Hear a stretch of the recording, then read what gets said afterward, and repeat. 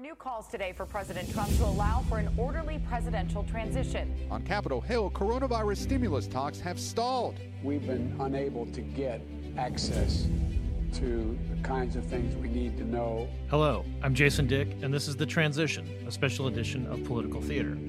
It's Thursday, November 19th, 2020. President Donald Trump's attempts to delay certification of Joe Biden as the winner of the presidential election have reached unprecedented lengths, with the president inviting Michigan's Republican legislative leaders to the White House on Friday in an apparent attempt to convince them to ignore the will of the state's voters and select electors that would favor Trump. Even if that were somehow to happen, although it is legally dubious how, that alone would not change the Electoral College victory of Biden. But the president and his legal team, led by Rudy Giuliani, are pursuing other tactics to overturn election results in key states that Biden won. This is all happening as America's business community is stepping up pressure on Trump to begin the formal transition process with the incoming Biden team. The Chamber of Commerce, the National Association of Manufacturers, and the Business Roundtable, all traditional Republican allies, say it's time for the transition to start. But so far, the General Services Administration, which designates the president-elect, has refused to allow the process to begin. The consequences affect a wide swath of public concerns, from national security to the ongoing COVID-19 pandemic, which has just logged its 250,000th death in the United States. CQ Roll Call Chief Correspondent Niels Lesniewski spoke today with Senator Chris Murphy, a Connecticut Democrat, about the transition, or the untransition, we might call it at this point. Niels, before we get to your conversation with Senator Murphy, let's talk about what's been happening today in the congressional lame duck session and where congressional leaders are in all this. Well, Jason, the news of the afternoon on Thursday is that Senate Minority Leader Chuck Schumer and Speaker Nancy Pelosi are expected to travel to Delaware on Friday to meet with President-elect Biden and his team. The expectation is that certainly on the top of the agenda will be what, if anything, to do in terms of giving any more ground toward the Republican side on the COVID relief in the lame duck. And also, of course, the spending bill that needs to get done, whether it is in fact an omnibus that leaders seem to want to do, or even a continuing resolution in the first or second week of December. In either case, beyond that, they're probably going to be talking about what they want to do next year, but there are so many pressing challenges that it's hard to even look past the end of this calendar year, much less to inauguration.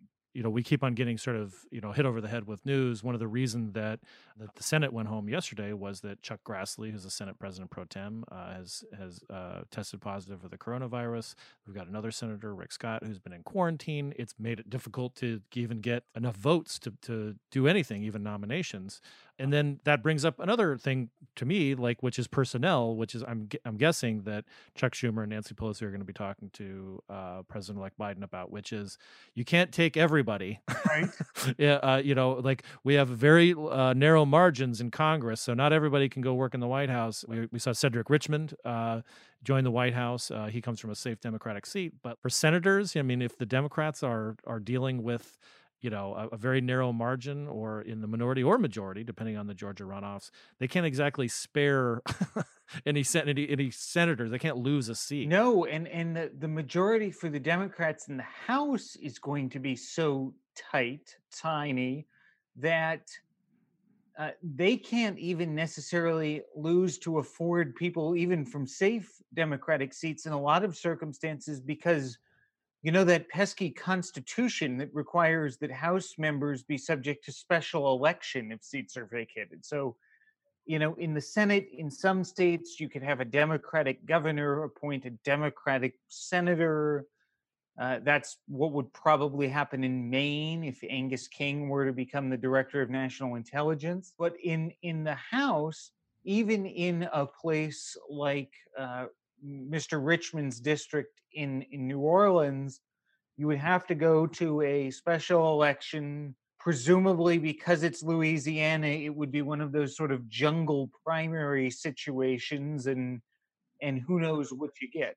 everybody runs. And you have to get 50% plus one. You could have another runoff. It's kind of a mess. All right.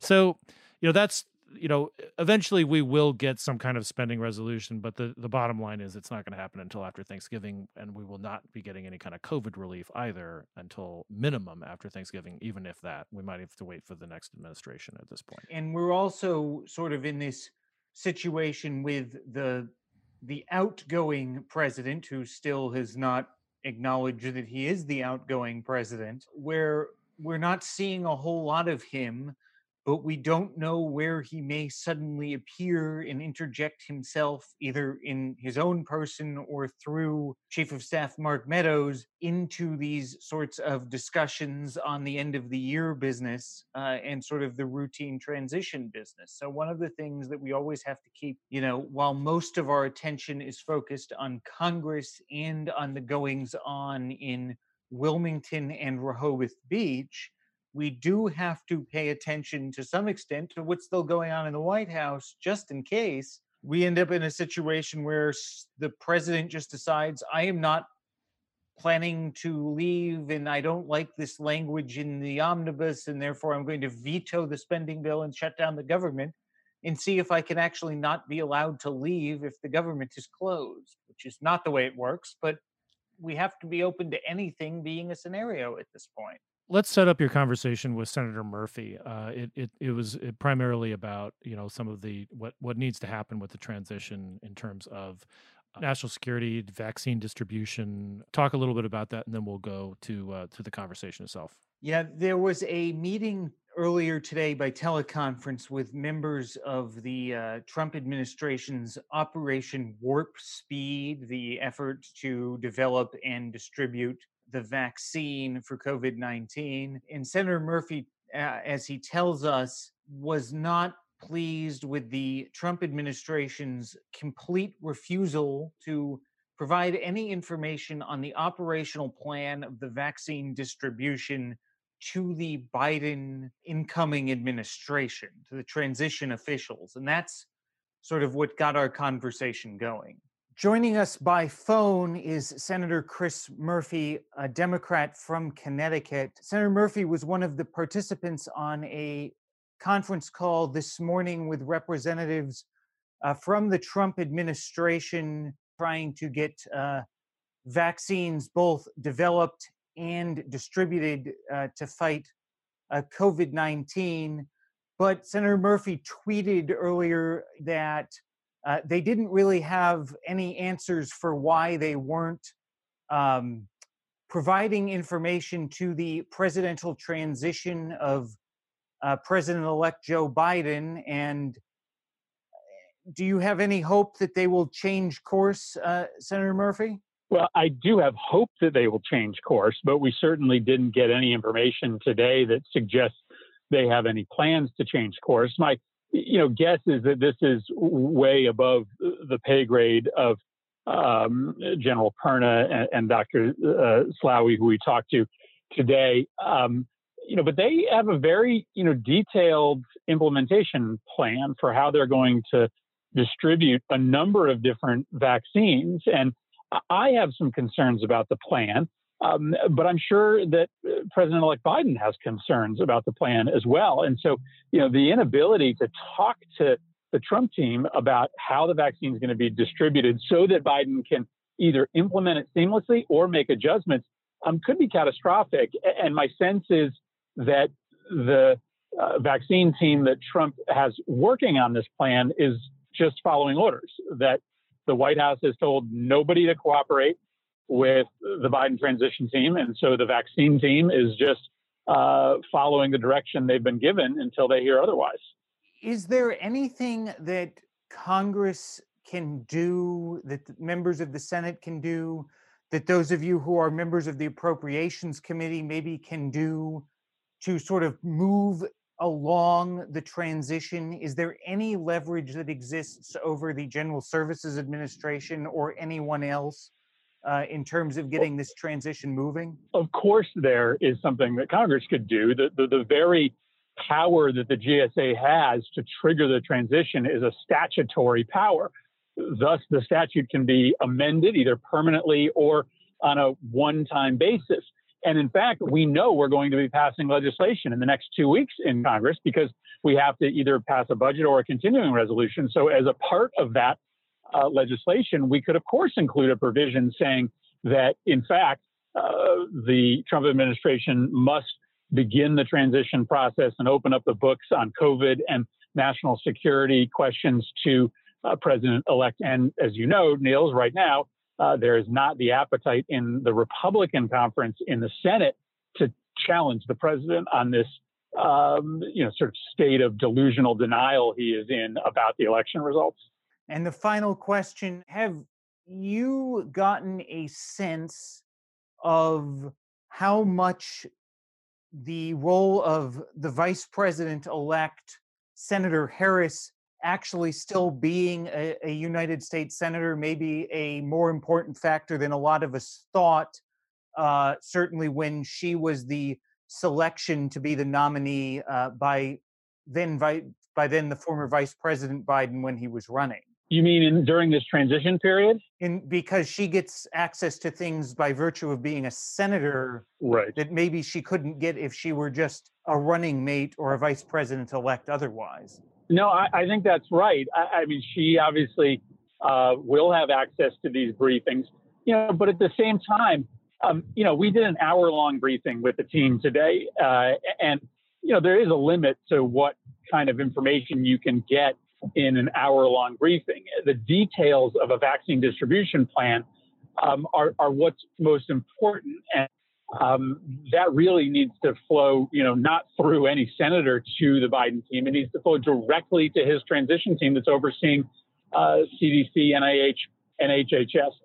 And it is true that Senator Harris gets these classified briefings as a member of the Intel Committee.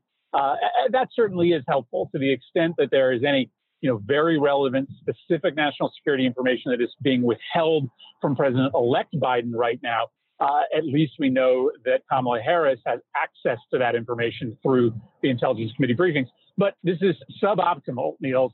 I mean, the idea that we are having to create these end arounds to effectuate a smooth transition from one administration to the next because we have a juvenile delinquent in the White House, that's really unfortunate. It's tragic. And I hope that this transition begins in earnest sooner rather than later.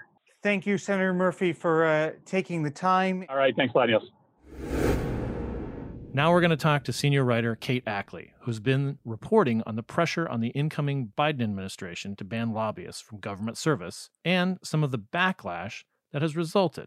Every time there is a new White House, that means there's a new big job search, and a lot of those jobs are filled by people in Washington that we like to call the influence industry or lobbyists. Kate Ackley, one of our senior writers at CQ Roll Call, has been covering the influence industry or lobbyists for a long time now, and she's been doing some reporting on some of the pressures that the president-elect Joe Biden is coming under about how he should fill his staff up. Kate, hello. Hello. Thanks for having me on. Always a pleasure. Always a pleasure. Then you're right. There is a big debate going on about who should get jobs in the incoming Biden-Harris administration and whether a President Biden needs to close the revolving door. It's something we hear about a lot, going from the Hill to K Street lobbying jobs and then back into the government. So on the one side, you have progressive groups, including some of the groups that led campaigns against sitting Democratic lawmakers, like the Revolving Door Project. Anyway, a huge bunch of progressive groups. They're really mounting a strong campaign aimed at the transition team, the Biden-Harris transition team. And they want the new administration to avoid even considering people with corporate backgrounds or people who were registered lobbyists. But on the other side, it's kind of prompted a backlash from lobbyists, particularly those who are Black and Latino, who argue that, these kind of blanket bans on people who have had a corporate background or a K Street background, that could actually impede the Biden-Harris administration's effort to hire a diverse cabinet and a diverse team across the federal government, which Joe Biden and Kamala Harris have said it's really important to them that women and that minorities are represented across the federal government. And so what these lobbyists are saying is that, don't just prohibit people who have a corporate background, a K Street background, from going in, because that's going to be a lot of people who are Black, Latino, or people of color who didn't have trust funds to rely on, who might be the first in their family to go to college, or, at least people who felt like they had to pursue those avenues to build wealth for their family. So this conflict really illustrates the competing forces within the Democratic Party overall, and the sort of policy and personnel tensions that, the incoming administration has to juggle. For sure. And we should note, too, that the most people who do work in K Street or at associations, they typically have spent some time in government. That's what makes them attractive employees to, some of these law firms. Somebody works on the Hill, they make crappy money for several years and long hours, and somebody says like, hi, I'd like to take advantage of your expertise and pay you a lot more money. We've seen a lot of people who could potentially be going back into public service from the private sector as well. This is not a totally new debate, because in the Obama administration, there was a prohibition on anybody who'd been a registered lobbyist in the previous 2 years, unless they got a waiver, and they did give out waivers, but that was their general rule. And even at that time, even without diversity being maybe as front and center as it is this year, it was still criticized. It was keeping out people who were policy experts. It's something that continues to be part of the debate.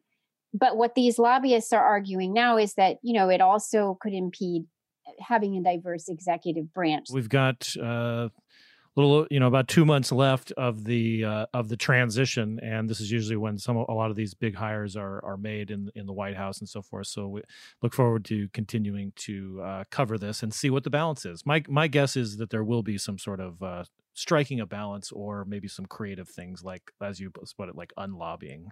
The Biden team has kind of signaled that it may take its cues from the Obama administration, which had that 2-year ban for registered lobbyists. You can apply online if you're interested in an administration job. And one of the questions is, are you a lobbyist now? And have you been a lobbyist in the past 24 months? That would be along the same lines as the Obama administration's ban. But we're going to be watching it. We'll see how it shapes up. Awesome. Well, thank you for your time, Kate. Thanks for having me on. That's going to do it for this edition of Political Theaters of Transition. On behalf of the CQ Roll Call Newsroom, thank you for listening.